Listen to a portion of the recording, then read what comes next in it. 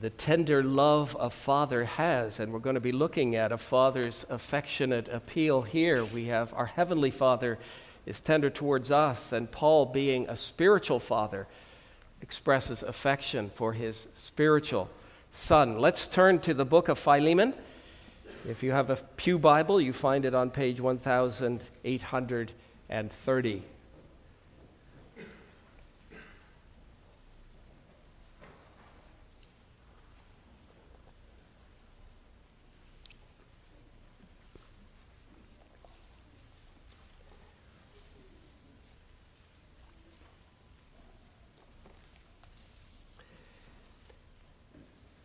We read it one last time. Paul, a prisoner of Christ Jesus, and Timothy, our brother. To Philemon, our beloved friend and fellow laborer, to the beloved Apphia, Archippus, our fellow soldier, and to the church in your house. Grace to you and peace from God our Father and the Lord Jesus Christ. I thank my God, making mention of you always in my prayers, hearing of your love and faith which you have toward the Lord Jesus and toward all the saints, that the sharing of your faith may become effective by the acknowledgement of every good thing which is in you in Christ Jesus.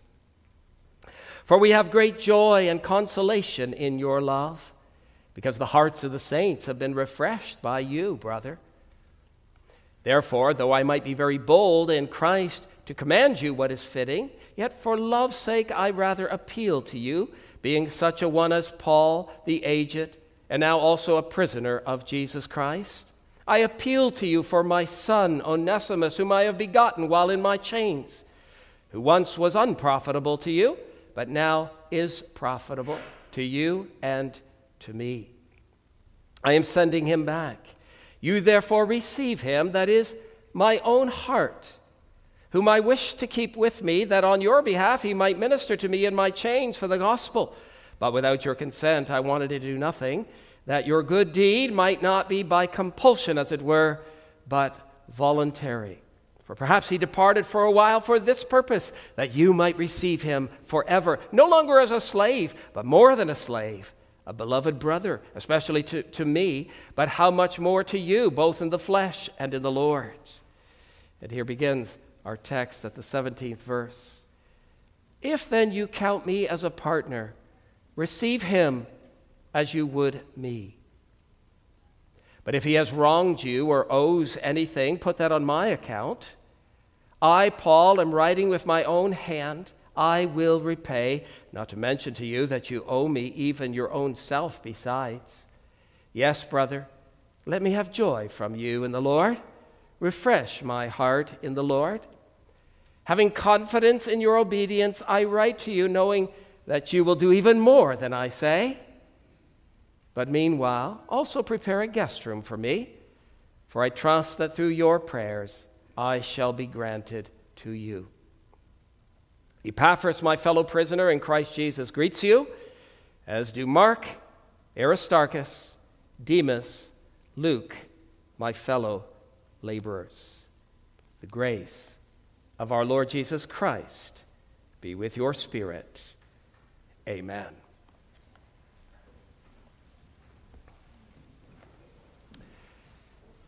Are you a forgiven person? And consequently, are you a forgiving person? Peter came to Jesus with a question. Lord, how often shall my brother sin against me and I forgive him? Up to 7 times? What was Jesus' response, children?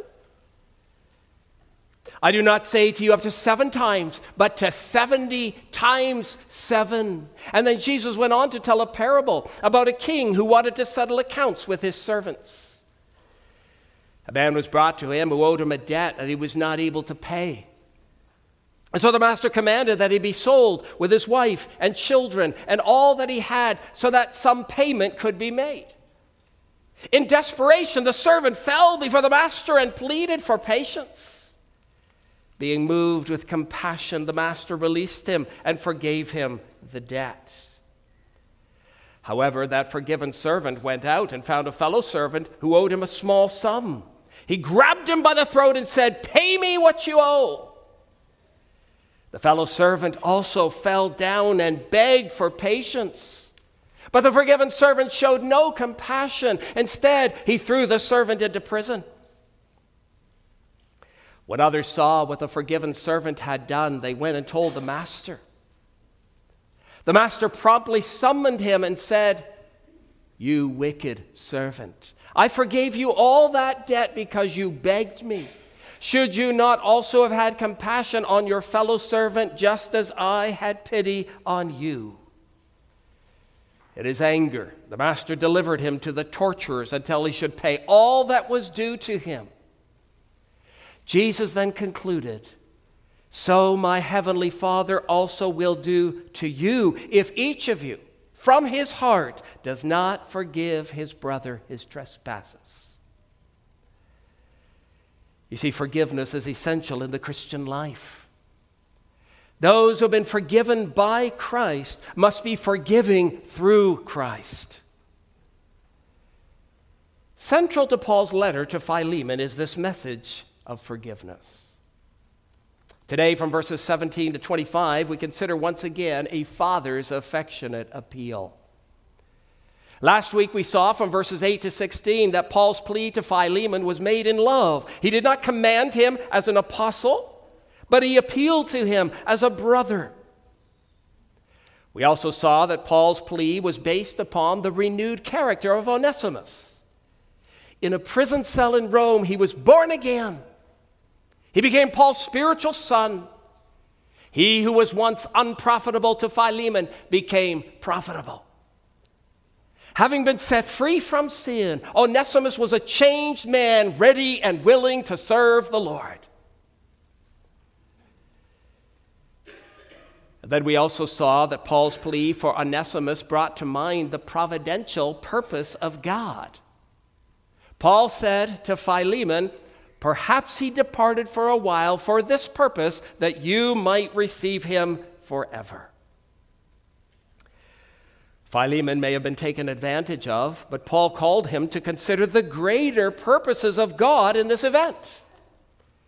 God is able to take an evil situation and use it for the good of his people. Onesimus may have acted with sinful intentions, but God meant it for good in order to bring him into his church, his family, his kingdom.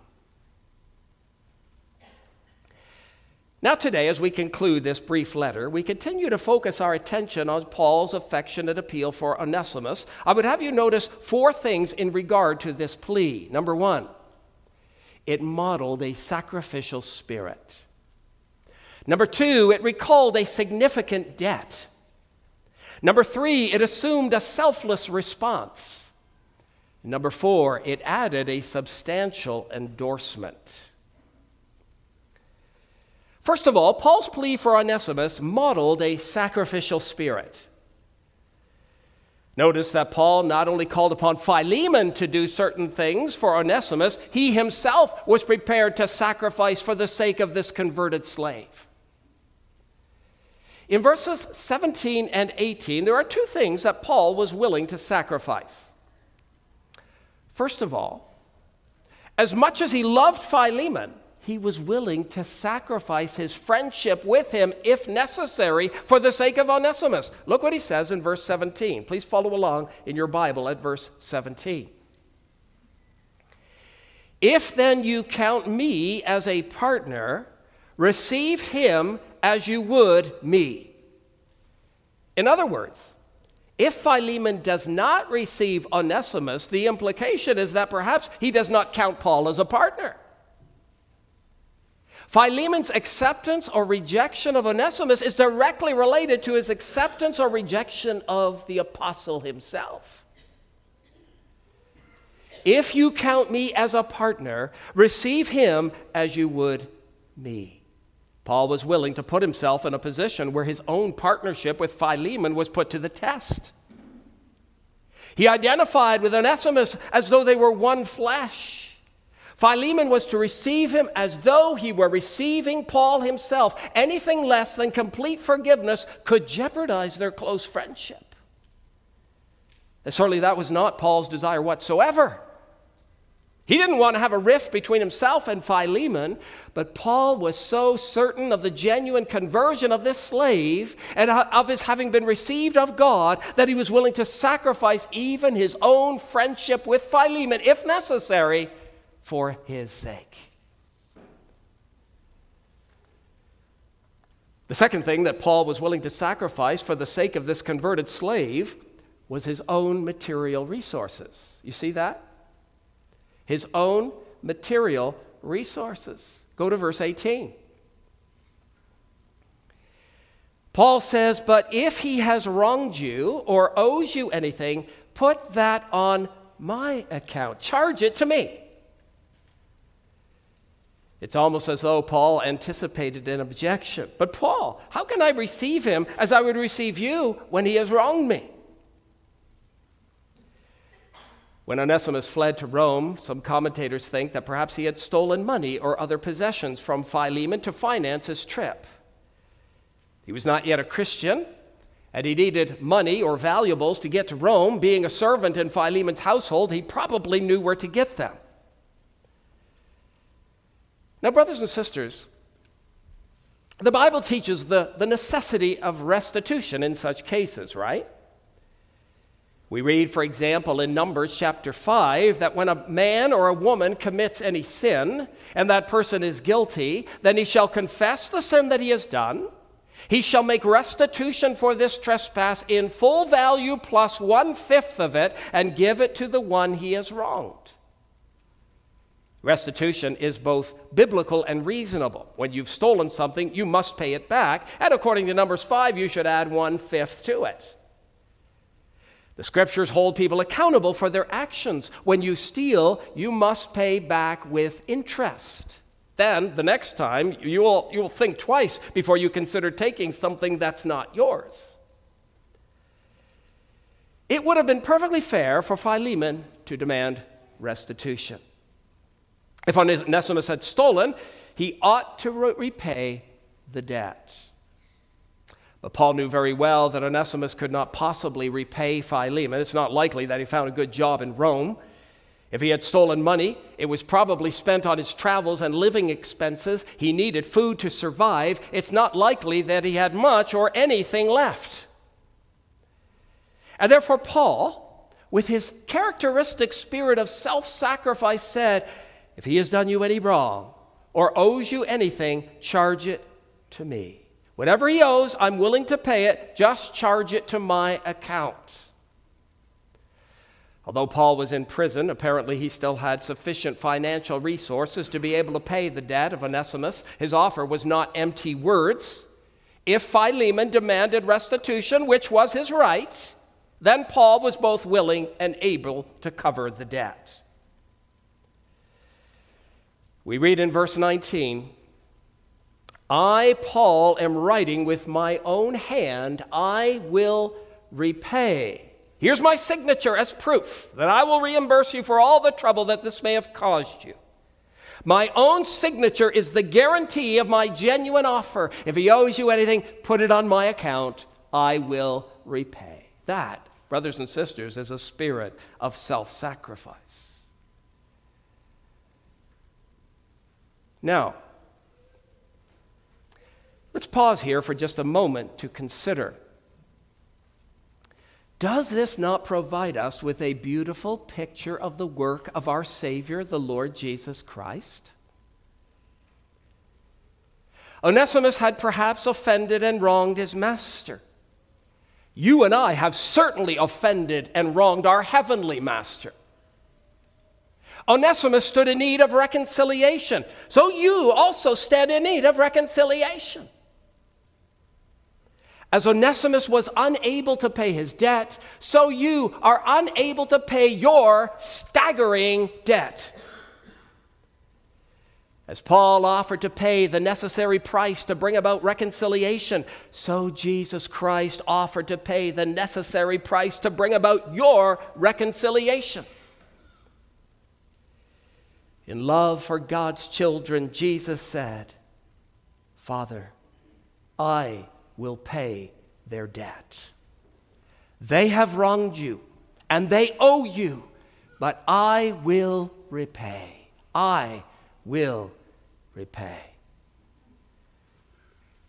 How did he repay? How did he cancel your debt?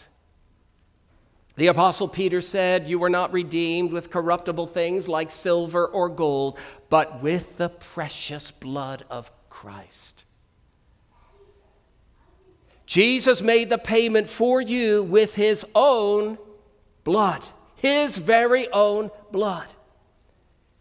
The prophet Isaiah spoke of the payment of your debt when he said, "He has borne our griefs and carried our sorrows. He was wounded for our transgressions. He was bruised for our iniquities. The chastisement for our peace was upon him, and by his stripes we are healed." Your debt is not a mere monetary or material one. For every single sin you commit, there is a debt to pay.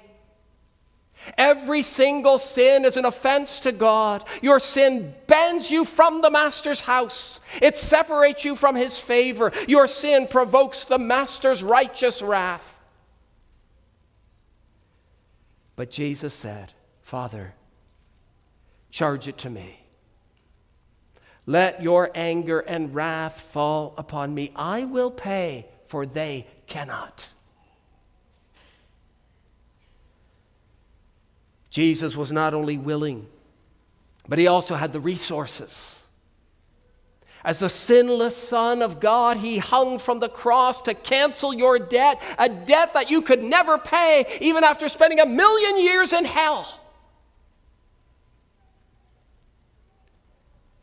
He, by his suffering and death, was able to pardon and release you, so that you can be reconciled to your Master in heaven. Through his payment, the Master's house stands open to you, and you can enter not as a debtor, not as a servant, but as a son. Jesus said to the Father, "I will pay their debt." Congregation, hear this. Never is a person more like Jesus than when he does what he can to bring about reconciliation by means of his own self-sacrifice. Never is a person more like Jesus than when he does what he can to bring about reconciliation by means of his own self-sacrifice. Paul's plea for Onesimus modeled a sacrificial spirit because he understood what Christ had done for him. He had taken all his debts and nailed them to the cross. Christ had secured reconciliation with his Father. Paul's willingness to pay the temporal consequences of the sin of Onesimus reflects Christ's willingness to pay the eternal consequences of your sin. Having understood the payment of his own debt, Paul was more than happy to pay the temporal debt of a repentant brother. Congregation, have you understood the payment of your debt? Have you understood the payment of your debt?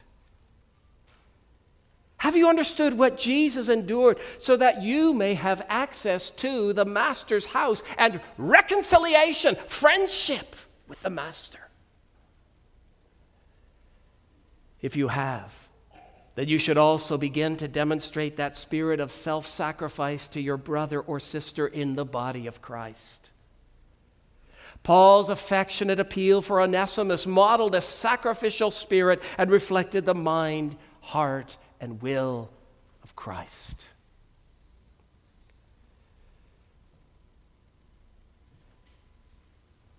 Then as we continue in verse 19, we see that Paul's plea for Onesimus also recalled a significant debt. Point number 2. It recalled a significant debt. Look again at verse 19.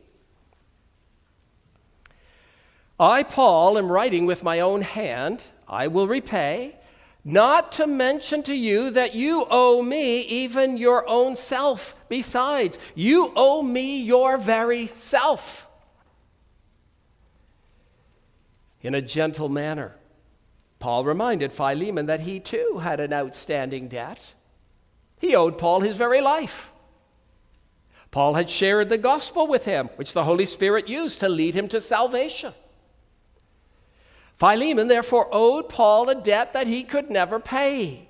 His eternal life had been secured through the ministry of the apostle.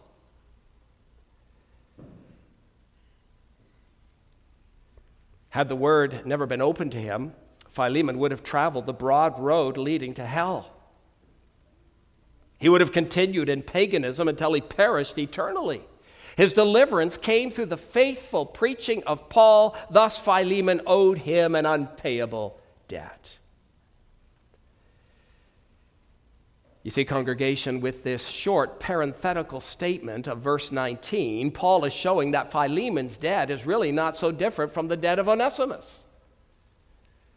Onesimus owed Philemon a material, temporal debt.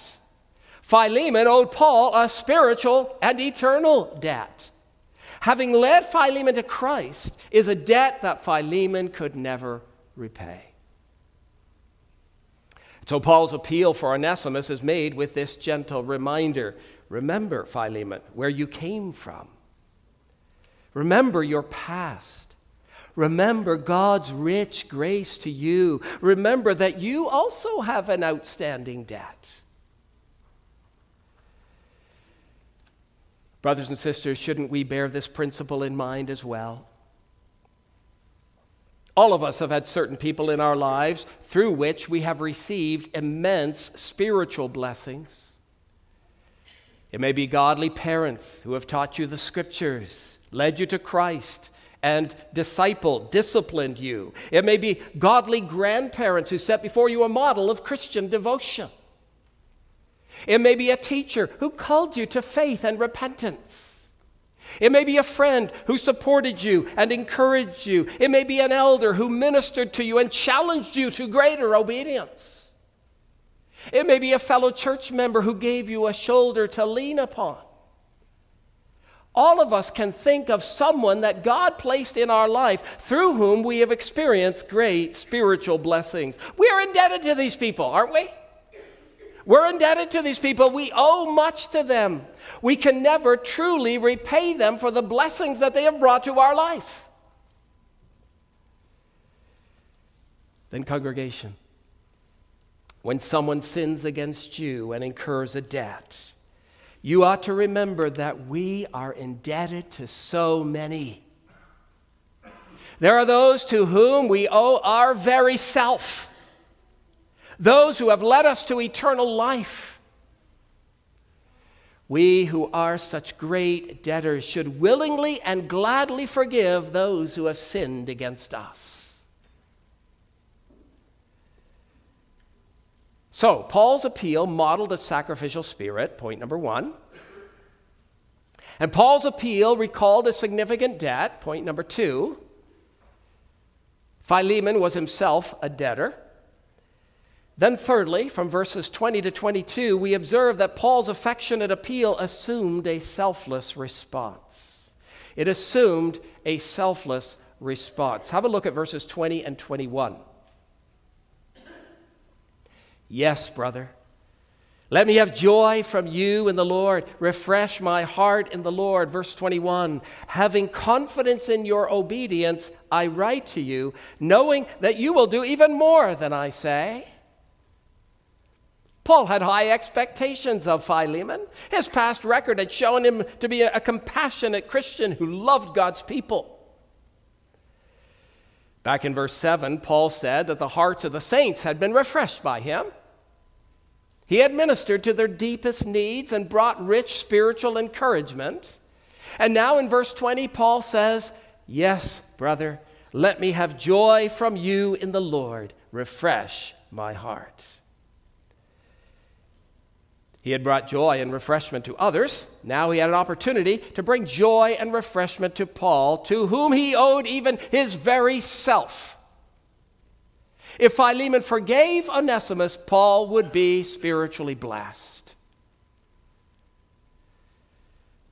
Perhaps you remember from a previous message that the word translated there, refreshed, in verses 7 and 20 is the same word that Jesus used when he said, "Come to me, all you who labor and are heavy laden, and I will give you rest." I will give you rest. Come to me, and I will give you peace of mind and heart. Come to me, and you will be refreshed. By forgiving Onesimus, Philemon would bring Paul the refreshment of Christ, that peace of mind and heart that comes from knowing Christ and doing his will.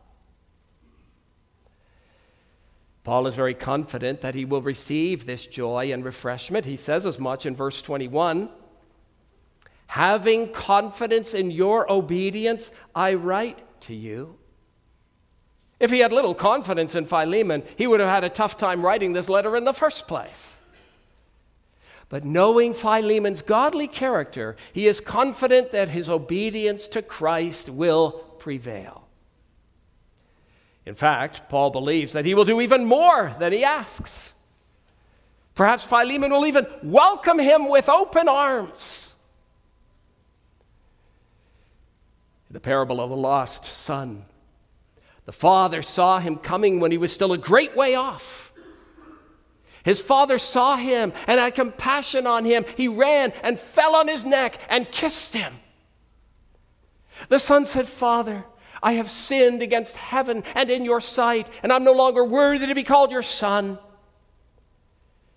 The father said to his servants, "Bring out the best robe and put it on him, and put a ring on his hand and sandals on his feet, and bring the fatted calf here and kill it, and let us eat and be merry. For this my son was dead and is alive again. He was lost and is found." The father held a great feast because his rebellious, wayward son had returned to his house repentant. Could it be that Philemon would react that way when he heard the account of Onesimus? Would he too fall upon his neck, embrace him, and hold a great feast in honor of the marvelous work of God in the heart of Onesimus? Perhaps he would say, "This my servant was dead and is alive again. He was lost and is found." What a beautiful reception that would be for Onesimus, and what a testimony it would be to the church at Colossae.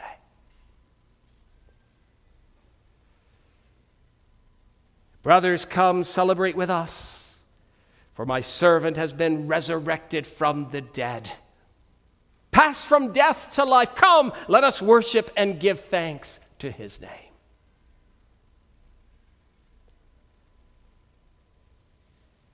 We don't know how Philemon reacted, what he said or did to Onesimus, but we are certainly left with the impression that the result was positive. Paul was confident that Philemon would do even more than he asked. He was so sure of Philemon that he said this. Look to verse 22. Verse 22. "But meanwhile, also prepare a guest room for me, for I trust that through your prayers I shall be granted to you." Paul believed that soon he would be released from prison. And when he was released, he planned to make a trip to Colossae to visit them. He believed that Philemon would not disappoint his hopes. A personal visit to Philemon's home would confirm his expectations. Of course, the very mention of this visit to Colossae would also be incentive to Philemon to see to it that all was resolved before Paul came. As one commentator said, I quote, "There is a gentle compulsion in this mention of a personal visit to Colossae. The apostle would thus be able to see for himself that Philemon had not disappointed his expectations." End quote. You know what it's like when someone comes to visit you? You want to make sure that everything's in order. Philemon would have an awkward visit with Paul if this matter was not yet resolved. And so you could see that Paul's appeal for Onesimus was made with high expectations. It assumed a selfless response. Paul expected that his heart would be refreshed. He anticipated that Philemon would be obedient to Christ and that Philemon would do even more than he said. He assumed that all would be resolved when he came to visit them. In the meantime, he expected that Philemon and the believers at Colossae were praying for his release. His release from prison. You can only have such high expectations when you trust the character of a godly, proven man. Philemon was such a man. So we have seen that Paul's affectionate appeal, number one, modeled a sacrificial spirit. Number two, recalled a significant debt. Number three, it assumed a selfless response. Then fourthly, we note that Paul's fatherly appeal for Onesimus also added a substantial endorsement. It also added a substantial endorsement. Paul closed the letter by sending greetings from 5 men who were known to Philemon. By doing so, Paul was reminding him of his accountability to each of them. If Philemon chose not to forgive Onesimus, he would not only bring disappointment to Paul, but he would also bring displeasure to these 5 godly acquaintances. Let's have a quick look at these 5 men. First of all, we read in verse 23, Epaphras, my fellow prisoner in Christ Jesus, greets you. Epaphras was a member of the Colossian church and apparently one of its spiritual leaders. You can read of that in the 4th chapter of Colossians. Since he was part of the Colossian church, he was well known to Philemon. In Colossians 1:7, he is described as our dear fellow servant who is a faithful minister of Christ on your behalf. In Colossians 4:12, he is described as one who labored fervently in prayer out of genuine concern for the flock of God. Here, in verse 23, he is called a fellow prisoner. Now, it's not certain whether he was actually in prison with Paul or if he was closely identified with Paul in prison. In any case, he was a faithful, godly servant of the Lord, well known to Philemon. Epaphras. The second man who is mentioned in verse 24 is Mark. This is the same Mark, John Mark, the cousin of Barnabas, the author of the second gospel. This is the same Mark who was the cause of the painful separation between Paul and Barnabas. On Paul's first missionary journey, you recall that Mark had deserted him, and therefore Paul refused to take him on the second journey. This led to that sharp contention between Paul and Barnabas, and consequently they parted ways. It's an encouragement to see that by this time, Mark has been reconciled with Paul, so that Paul even speaks of him in 2 Timothy chapter 4, verse 11, as being useful to me for ministry. Useful to me for ministry. Over time, presumably, Mark had come to greater spiritual maturity, so that now we find him in the company of Paul at his prison cell in Rome. Fractures can be healed by the grace of God. The third man, verse 24, who sent his greetings to Philemon was Aristarchus. Aristarchus was a Jewish believer from Thessalonica. He had accompanied Paul on some of his journeys. He was present at the riot in Ephesus. He also experienced a shipwreck with Paul, and now we find him in Rome with the apostle Aristarchus. The fourth man to send greetings in verse 24 is Demas. Now, we don't know very much about Demas, but what we do know is very, very sad. In verse 24, he's called one of Paul's fellow workers. He assisted him in gospel ministry. However, in later years, this man would prove to be a huge, massive disappointment. In 2 Timothy 2, verse 10, Paul wrote these tragic words, Demas has forsaken me, having loved this present world. Demas has forsaken me, having loved this present world. What does Scripture say about those who love this present world? It says, if anyone loves the world, the love of the Father is not in him. Demas later fell into apostasy, and that is the last we hear of him. How careful we need to be, congregation, to be steadfast in the work of the Lord, straining and reaching for the prize. Don't rest on your laurels. Don't think that your present labors are a guarantee of future faithfulness. You need to diligently press on, be steadfast, immovable, always abounding in the work of the Lord.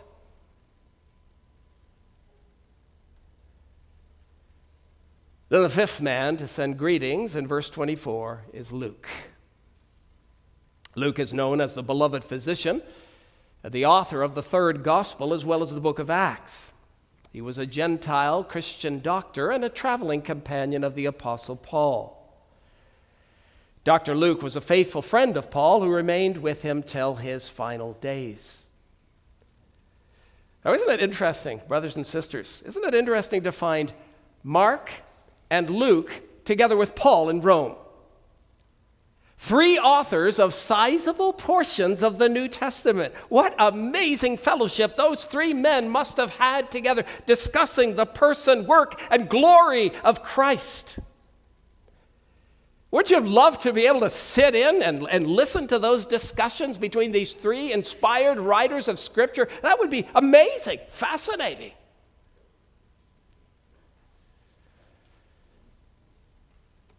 Well, congregation, you could see that Paul's appeal for Onesimus came with a substantial endorsement. Demas later became apostate, but at this time they are all called Paul's fellow workers. All five of them were well known to Philemon. He was therefore not only accountable to Paul for his treatment of Onesimus, but he was also accountable to Epaphras, Mark, Aristarchus, Demas, Luke, as well as Timothy, who is mentioned in verse 1. It would be well nigh impossible to reject a request from such godly, zealous, compassionate servants of the Lord. Nevertheless, Paul was well aware that forgiveness and reconciliation are not natural to us. Sometimes even Christians struggle with forgiveness. You ever struggle with forgiveness? It isn't always easy. Knowing this, Paul concluded this brief letter with the assurance of divine assistance. The assurance of divine assistance. Please notice the words of verse 25. Let's have a look. The grace of our Lord Jesus Christ be with your spirit. There was no doubt that Philemon had to forgive Onesimus. Where would he find the strength to do so? Where would the church find the strength to receive him? And where can you find strength to forgive your brother or sister? Only through the grace of Jesus Christ. Philemon had been saved by grace, and now he must live by grace. It is natural for the flesh to seek vengeance and retaliation. But through an understanding of the grace of God and the strength provided by His grace, Philemon could fully forgive him and receive him into his home and church. Through the grace of the Lord Jesus Christ, his own debts had been fully paid. His own transgressions were wiped away. His sins were reckoned to the account of Christ. Dear friends, do you know that grace of Christ in your life? Have your debts been paid? Can you say with the hymn writer, "Sing, oh sing of my Redeemer, with his blood he purchased me. On the cross he sealed my pardon, paid the debt, and made me free." Is that your confession? Have your transgressions been wiped away? Have your sins been reckoned to the account of Christ? The only way to be reconciled with your master in heaven is through the payment of your debt. Only by the grace of our Lord Jesus Christ can you enter the presence of your master. And then, by that same grace through which you are saved, you are able to live with a forgiving spirit toward those who have sinned against you. May God grant you that forgiving spirit as you contemplate His unfathomable grace. Congregation, the grace of the Lord Jesus Christ be with your spirit. Amen and amen. Let us pray.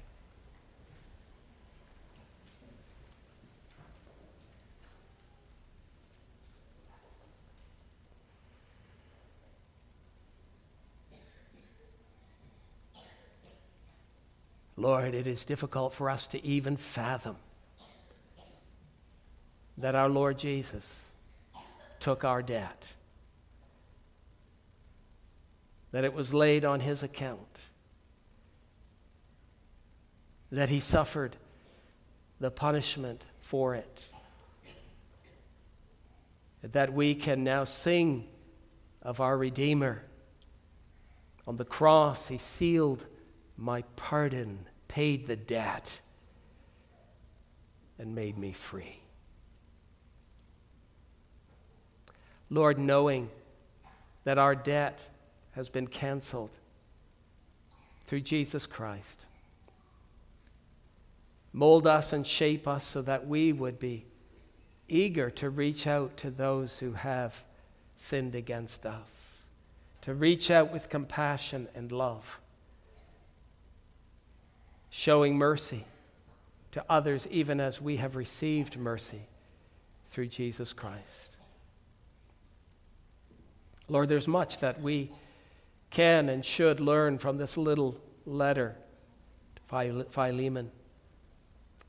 We pray that it would shape us more and more in our interaction with each other, so that, Lord, we would be eager to receive one another in love, recognizing the staggering debt that has been canceled because of Christ. So, Lord, receive our praises as we conclude this service. We do pray, Lord, that each and every person here would know what it means to have their debt canceled, forgiven, taken away. That each and every one of us here would find our hope in Jesus, the only Savior. In His name we pray. Amen.